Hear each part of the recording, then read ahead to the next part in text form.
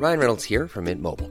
With the price of just about everything going up during inflation, we thought we'd bring our prices down. So to help us, we brought in a reverse auctioneer, which is apparently a thing. Mint Mobile Unlimited Premium Wireless. How to get 30, 30, bit to get 30, bit to get 20, 20, 20, bit to get 20, 20, bit to get 15, 15, 15, 15, just $15 a month? Sold! Give it a try at mintmobile.com/switch.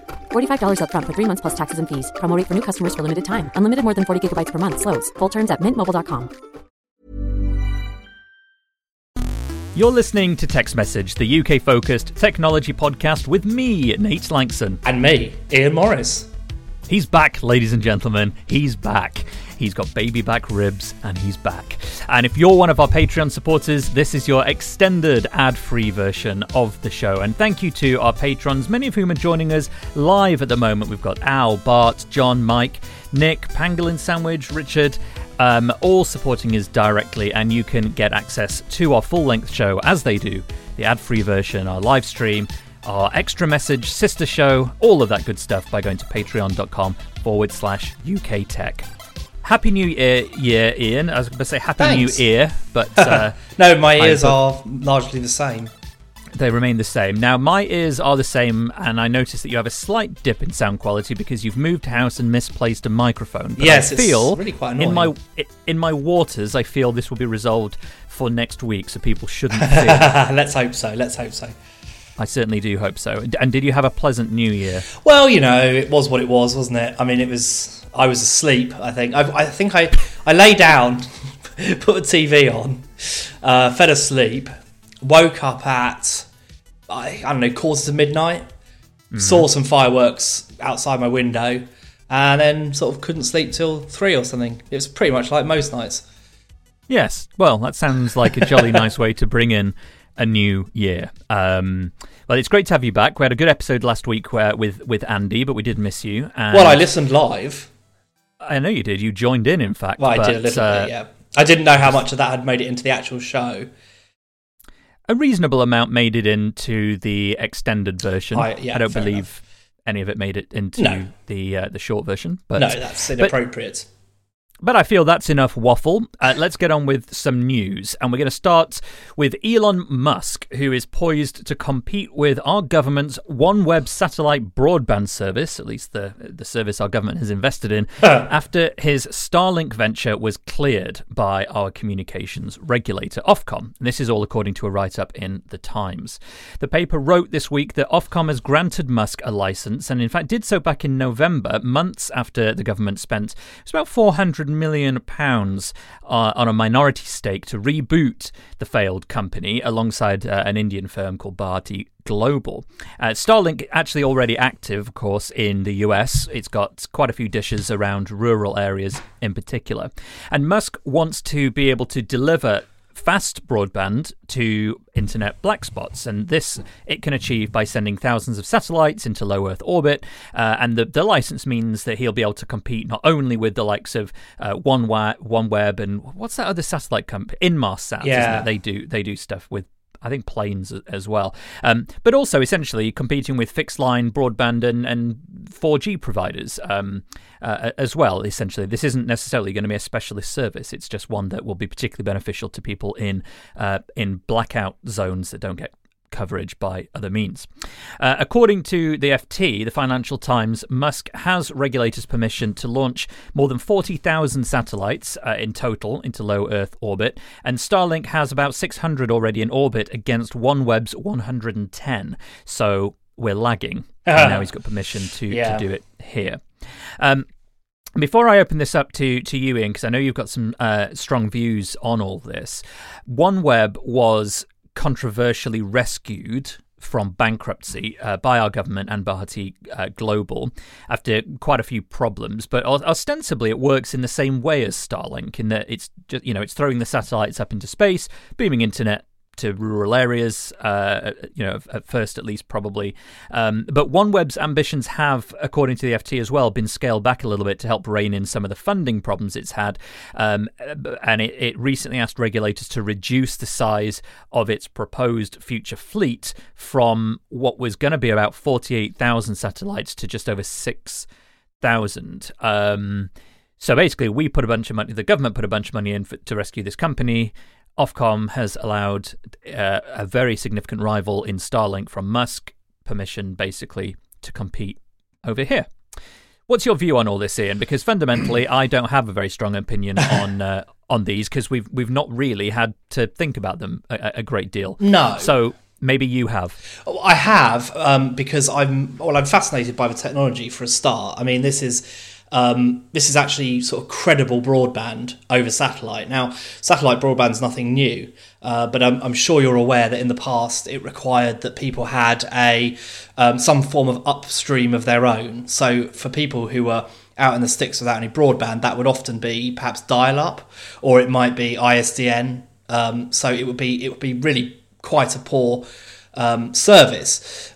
Now, however, Starlink allows upload as well, and it's actually pretty quick. If you look at some speed tests online, you'll see download speeds of 100 to 150 megabits per second, which is remarkable.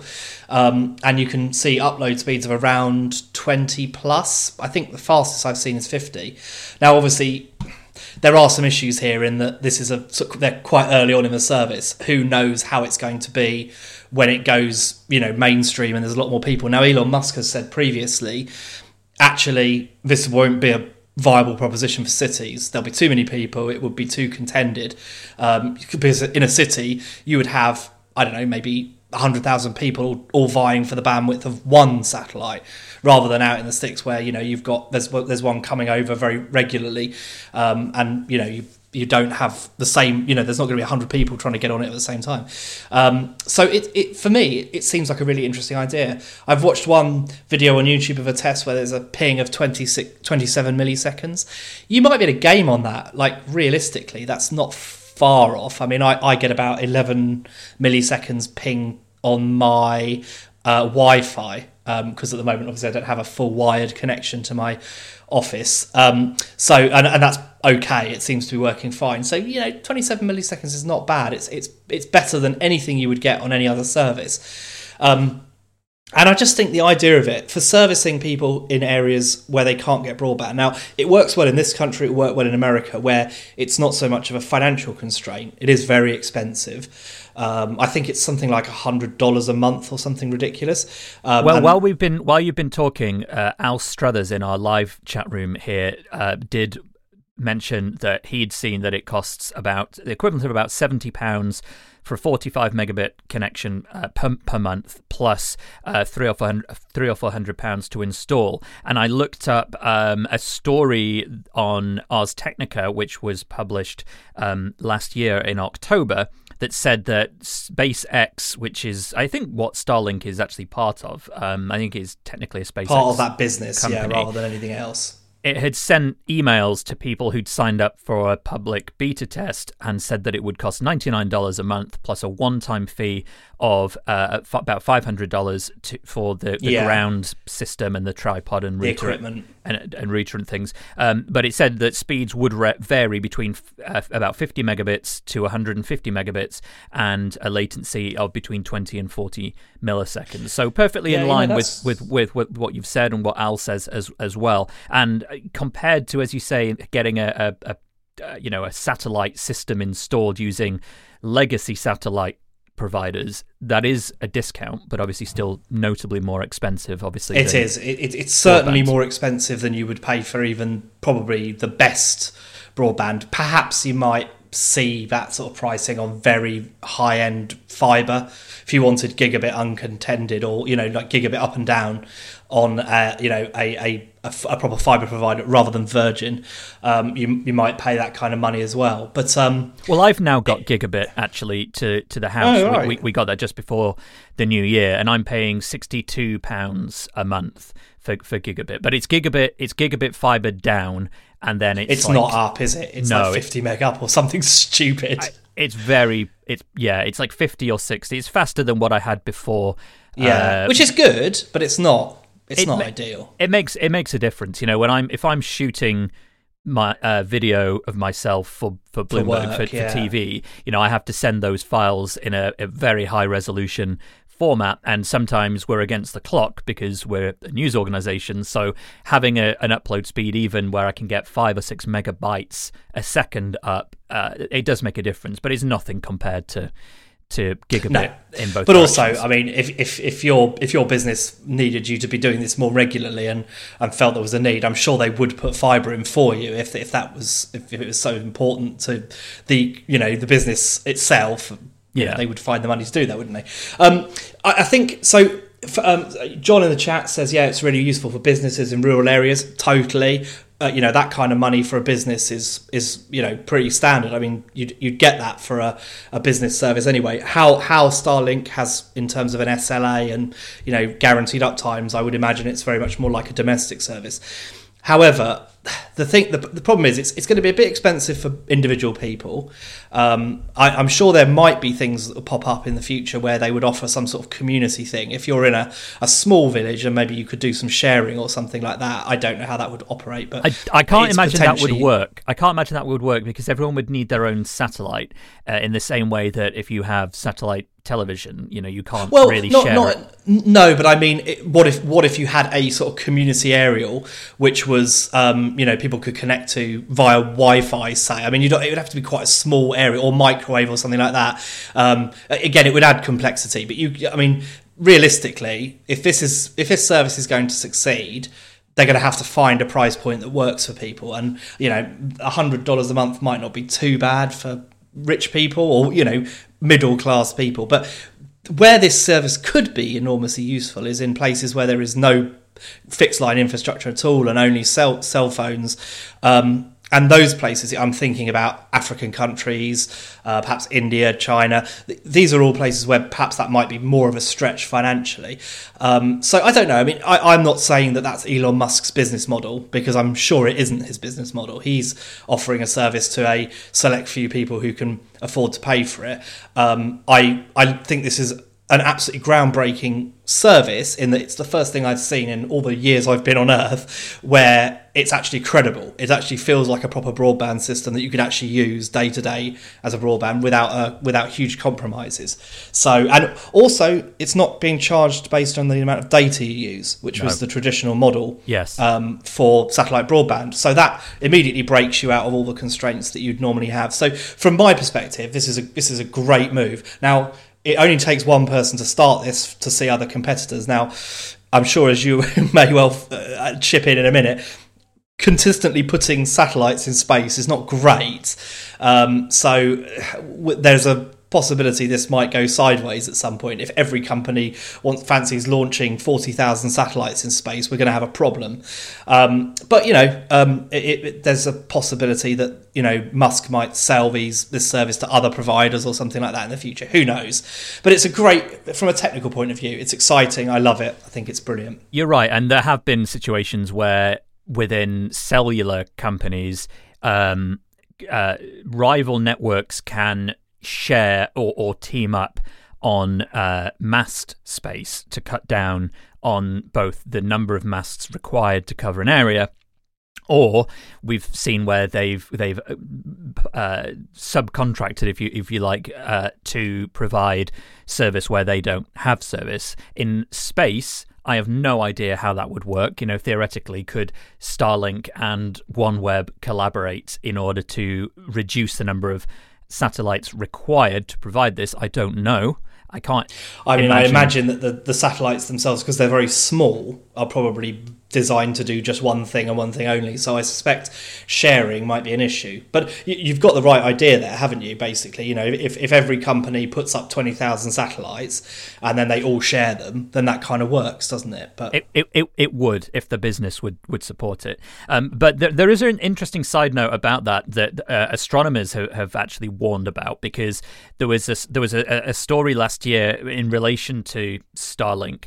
It was in the Independent, that actually this could be extremely impactful to astronomy and scientific progress. There was a Satellite Constellations 1 workshop, great name, that found that constellations of these quite bright satellites, which the Starlink ones are, could fundamentally change ground-based optical and infrared astronomy. and it could basically change how the night sky looks to telescopes and to stargazers and stuff, which is not ideal. And as a big fan of astronomy in general, I find that is the kind of thing that you end up breaking first and apologizing for later, but apologizing from later when you are, the richest man in the world. And a company like this, it's not something that's going to be easy to just say, okay, we'll turn this off then. Have you seen them yet? Have you had a look through the satellite telescope? Not yet. Pointy thing. Not yet. Not yet. No. But just back on the business model side of things, you mentioned that this can help in regions that have no internet at all. You mentioned parts of the African continent, which is one. But even in places within Britain, and this is something OneWeb will be able to help with, we have areas that are not necessarily super remote, but the landscape and the geology of the country is such that it makes it very difficult for wireless towers and even just basic radio and certainly broadband cables as well. It just makes it very difficult to get service to them because there's always a mountain in the way or something. So having something that's just being beamed down from space could make a massive difference to those people. I'm thinking about people in Scotland and Wales in particular. That's going to make a huge difference for them. Yeah, agreed. For sure. I'd love to know if anybody's had experience with either maybe OneWeb. They've got a few. I doubt anyone's had experience with that, have they? But there may be some American listeners who've had experience with Starlink based on the beta trial. So I'd love to hear if anyone would like to send in some thoughts on that. Do please feel encouraged, and we can play them out next week or read them out. And if you have any other views, obviously you know where to send them. hello@uktechshow.com.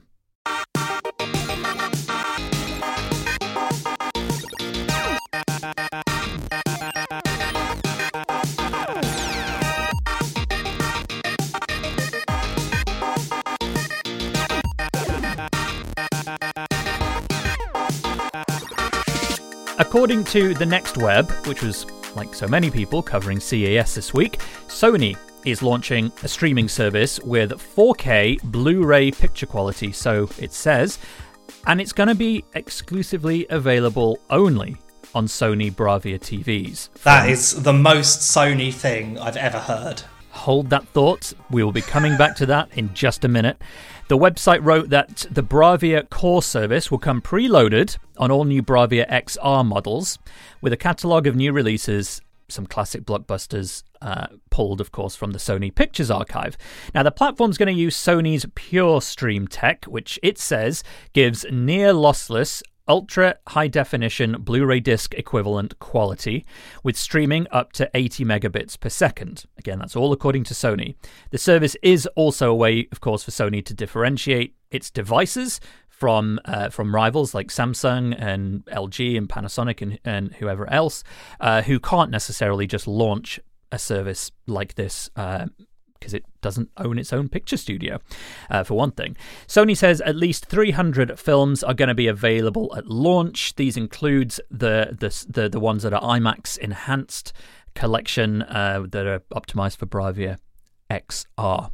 I included this week because Ian, being such a what's the word? Oracle. So many words to describe Ian, but I'd say oracle when it comes to correctly predicting how the market will respond to audio-visual launches, that I couldn't pass up the opportunity to talk about this because one thing that I hate about some streaming services is that if it's a film that I absolutely love, there is still part of me that wants to get the film on disc rather than on stream because the bit rate is so much higher and you definitely can tell on a good TV. 100% can. So 80 megabits, I think, gets us pretty close to Blu-ray disc quality, particularly if it's a long movie on a single disc. But fill us in, Ian. What's the takeaway? Yeah, I mean, I actually, I'm a little bit out of whack in terms of bit rates on Ultra HD movies. For one thing, it's possible they're using the new X265 for this. They will. Which offers no question. Yeah, enormous advantages for compression.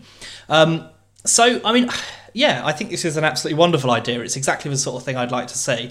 I'd like to see Netflix and Amazon offer better bit rates, really, because I pay extra for 4K Netflix, but there are times when I look at it and think, it's not great, is it? But like you said, discs are the best, but HD, Ultra HD disc players are still 200 quid. It's ludicrous. So I can see that people are just going for streaming now. That's what's happened. And that's a problem because it will have an impact on the affordability of UHD discs for everyone, because it will mean that there's not enough demand and that they'll just remain expensive, which is a terrible shame because people are missing out on some next level picture quality by streaming. Whether I think this will survive or not, it depends really. I think if this was a whole market solution, and I could see some of the reasons it might not be. It might require special decoding. Sony might have worked some magic so that it's only possible to support it in Bravia TVs. But at the same time, I don't really buy what I'm saying there. I think it sounds like nonsense. I think it should be a whole market thing. I don't see why you wouldn't want it to be. It's not going to be free, I'm sure of that. You're still going to have to pay. So why not open it up to everyone and let people have access to it? It seems like a stupid limiting idea to me, but it sounds, like I said, very, very Sony. This is just how that company tends to operate. It's a way to encourage cinephiles, probably, to want to buy into a Sony television or Sony AV receiver ecosystem versus anything else. But I don't believe, and correct me if I'm wrong here, but I don't believe people buy a television specifically for its, let's say, for its software. They tend to buy it because of the picture quality or the sound quality or the size, obviously price, design to a large extent as well. But they're not buying it because that particular model has a particular streaming set on it. It seems far, far too niche to work. I mean, there's nothing wrong with Sony TVs. I mean, it always makes me laugh because I've got a very old Sony TV now. It's very, very old, and it's 720p. And I still look at it and think, actually, the picture quality on this for 720 is pretty good, really, and it's lasted all these years. So, Sony hardware is great still. It's just that when you buy a TV these days, you're far more likely to pick based on, does it support Dolby Vision? Does it have HDR10 plus? Blah, blah, blah. There's a lot of things that you would want to pick before you pick what streaming services were available, would be my feeling. I sent you a message, didn't I, saying I've just bought an LG because I've been no longer able to resist the OLED calling. It arrived this morning. I set it up and I was looking at it and thinking, this is truly phenomenal. Well, we're going to come to that in the extended version of the show for patrons. In a few minutes, and I'm looking forward. I've got a couple of specific questions about that I'm very interested, because we may or may not be in the market for a new television. My wife's listening; she doesn't know this, so I'm kind of telling her now. How big's your TV at the moment, by the way? The size isn't the issue. It's 60. Right. It's 65 inches. It's a Sony Bravia. It's big. I'm not thinking of bigger. I'm thinking of OLED, but we'll come to that. What I wanted to say is that John in our chat room, listening to us live, has said that paying for 4K Netflix isn't necessarily, or rather paying for the 4K streams that Netflix offers isn't necessarily the only reason to buy the 4K streaming option, because it also comes with HDR that can make a much bigger difference to your picture if you have an HDR set, a high dynamic range set, than just pure resolution alone. And the Netflix service also gives you more devices to stream on concurrently. But it's an interesting point, isn't it? Because HDR is this very difficult technology to make seem that interesting. But when you put it side by side, people are much more easy to say, that's the better picture, pointing at HDR, standard def. HD. I popped an episode of The Mandalorian on the LG today, and I mean, I can't vocalize how much of a difference it makes. The difference between 1080 and 4K I bought a 55 inch because it was a financial consideration more than it was a space and size one. I would have happily had the 65 or the 60, but it just felt like too much money. I'm bearing in mind OLEDs are much more expensive at higher sizes than LCDs are. I could have had probably a 65 LCD for the price I paid for that LG, but the HDR makes all the difference. All the difference. It's wonderful. Do you remember, I think you were there, it was either at CES or IFA, and obviously now it must be going back 12, 13 years possibly, when Sony trotted out its first OLED TV. It was about 20... The little one. The little one's like 20 inches. It cost several £1,000s. Yes. Do you know what? Go on. There's a guy on... Have you ever heard of Techmoan? No. Sounds like something you'd create. Yeah. He's a YouTuber. And he looks at really interesting tech. He's recently done that OLED TV. He bought a brand new one in a box and set it up because he said, I've always wanted to see one of these, and now I've got the opportunity to do it. And it made me laugh. One of the things he noticed, is in the video, is my headline from the article I wrote about that TV. Oh, it's in the video. I was like, yeah, that's so cool. What was your headline? Anyway, oh, I can't remember now. It's something. It's something like arms and legs or something. I can't actually find the story on CNET, I don't think. Anyway, I'll find the video later and I'll send you a link and you can have a look. But you did a video with it as well, did you? Yeah. I must have done a video with it then. I believe we never had one at CNET. They wouldn't send us one, I don't think. No, we didn't. I think the US probably had one, and that was good enough. But yeah, no, it was. I don't think they really ever intended to sell it either, really. Like, it was such a minor number of units made. Oh, I know now you can buy it, because you could buy it from Caesar's Palace, I think it was, a shop in Caesar's that's Palace. Right, wasn't it? It was one of the things they said was you could buy it here at the show. Yeah. And everyone was like, well, I'm not paying $3,000 for an 11-inch TV. Yeah, put one in my swag bag, please. Yes. I don't have any more details about launch costs or dates or anything like that, but I think it's safe to say that we're not massively in favour of this being a manufacturer and model specific service, but as a offering, as in basically Blu-ray UHD quality streams, there could definitely be, and probably is certainly, a market for, and we'd like to see that expanded. I don't think we've seen any evidence that tying a service specifically to one piece of hardware works super well in a landscape that is now as competitive as streaming media. You only have to look at Apple launching the Apple TV Plus on Samsung televisions and other products. Yeah, I love that. To see that it doesn't... It's on the LG too. Oh, is it? Interesting. Yeah, so that's an interesting one from Apple, really, isn't it? Because that's an un-Apple decision. Well, it's not unprecedented. I mean, iTunes going onto Windows back in the day was largely credited with helping the iPod take off. Oh yeah, but yes, in a world where there is no app for iMessage for Android, and yet there is an Apple Music on Android and Apple TV on Samsung, it does strike me as being a bit peculiar. But we're getting into the weeds, and if there's one thing I don't like, it's to be trapped in weeds. But if you are trapped in weeds, but you have your phone and you'd like to let us know either A, what the weeds are like, B, how you intend to escape, or C, whether you'd buy a Sony Bravia TV specifically for this high-resolution streaming service, you can let us know hello@uktechshow.com. However, if you need rescuing, I strongly recommend the police.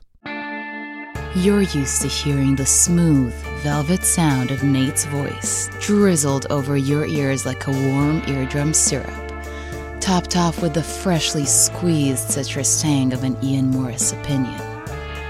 Supporters of the show at patreon.com/UKTech enjoy second helpings every week. So pull up a chair, find your nearest spoon, and tuck into a sumptuous extra helping with no commitment. If you have any allergies, please inform a waiter.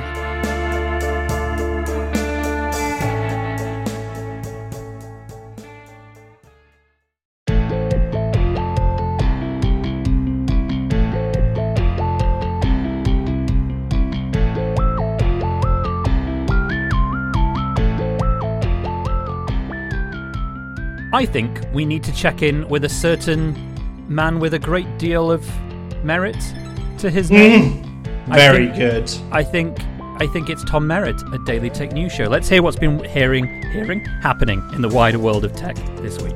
It was the Consumer Electronics Show, so Daily Tech News Show covered it all, from the rollable phones and tablets from LG and TCL, to the hot new chips from AMD, NVIDIA, and Intel, to a robot that would like to pour you a glass of wine. Oh, what about TVs? Well, Patrick Norton and Robert Heron from AVXL joined us to tell you the most important TV trends at CES, and if 8K matters yet. Spoiler, it doesn't quite yet, but it's getting closer. All that and much more at dailytechnewsshow.com. That's the point, Ian. Did you consider an 8K set? Not even for a second, mate. In fact, it's quite funny, actually. There's another YouTuber I was watching. I'll see if I can dig it out for you. I think he's called Extra Shot. And he did a thing that was admittedly sponsored, I think, by LG. But they basically got an 8K TV and their 4K OLED. And they put them side by side and let people decide which they preferred. And they actually went for the 4K.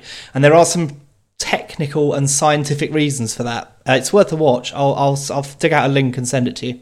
Excellent, please do. And post it in the Discord as well. It'll stimulate some scintillating discussion that our patrons are uniquely placed to provide to each other.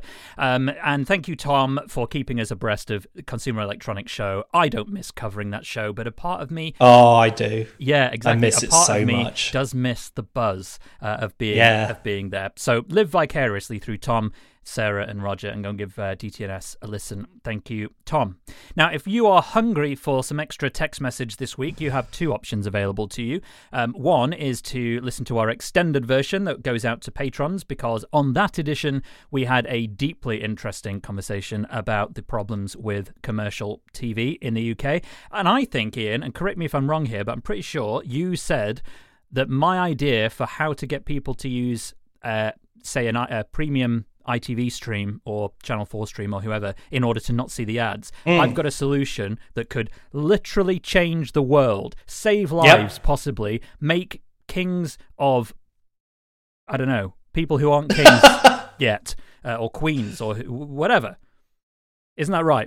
Is that an exaggeration? You're absolutely right. No, it's not an exaggeration. I think actually, Nate, you actually nailed the concept. So I think people should listen. Excellent.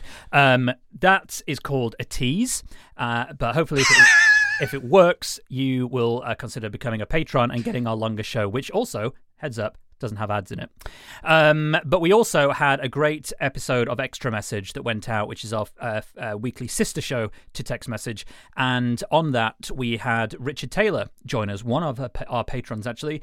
He's been using one of the new Apple M1 MacBook Airs, and he is a pro user, as in he doesn't just use it for email and Netflix, like properly exhausting the capabilities of that machine.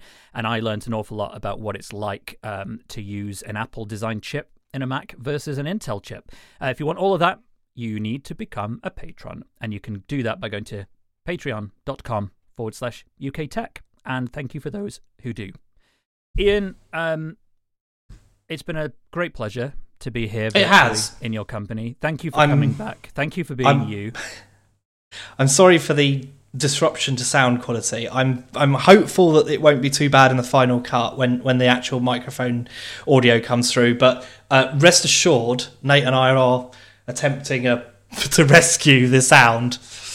Yes, I mean, it will be rescued in 1 week, regardless. Either you find your microphone or I'm buying you a new one. They are the two options. Well, I want a new one anyway, because I want one that's heavy enough to keep this Rode arm from flying away. Okay. And I want an isolation mount as well, because it's, you bang the table and So, one doesn't like to waste money.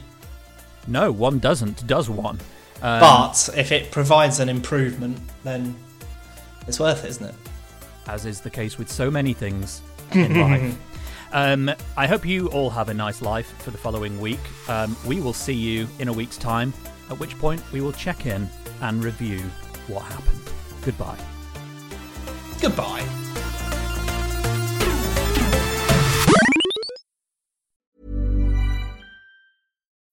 When you need mealtime inspiration, it's worth shopping Kroger, where you'll find over 30,000 mouth-watering choices that excite your inner foodie. And no matter what tasty choice you make, you'll enjoy our everyday low prices, plus extra ways to save, like digital coupons worth over $600 each week. You can also save up to $1 off per gallon at the pump with fuel points. More savings and more inspiring flavors make shopping Kroger worth it every time. Kroger, fresh for everyone. Fuel restrictions apply.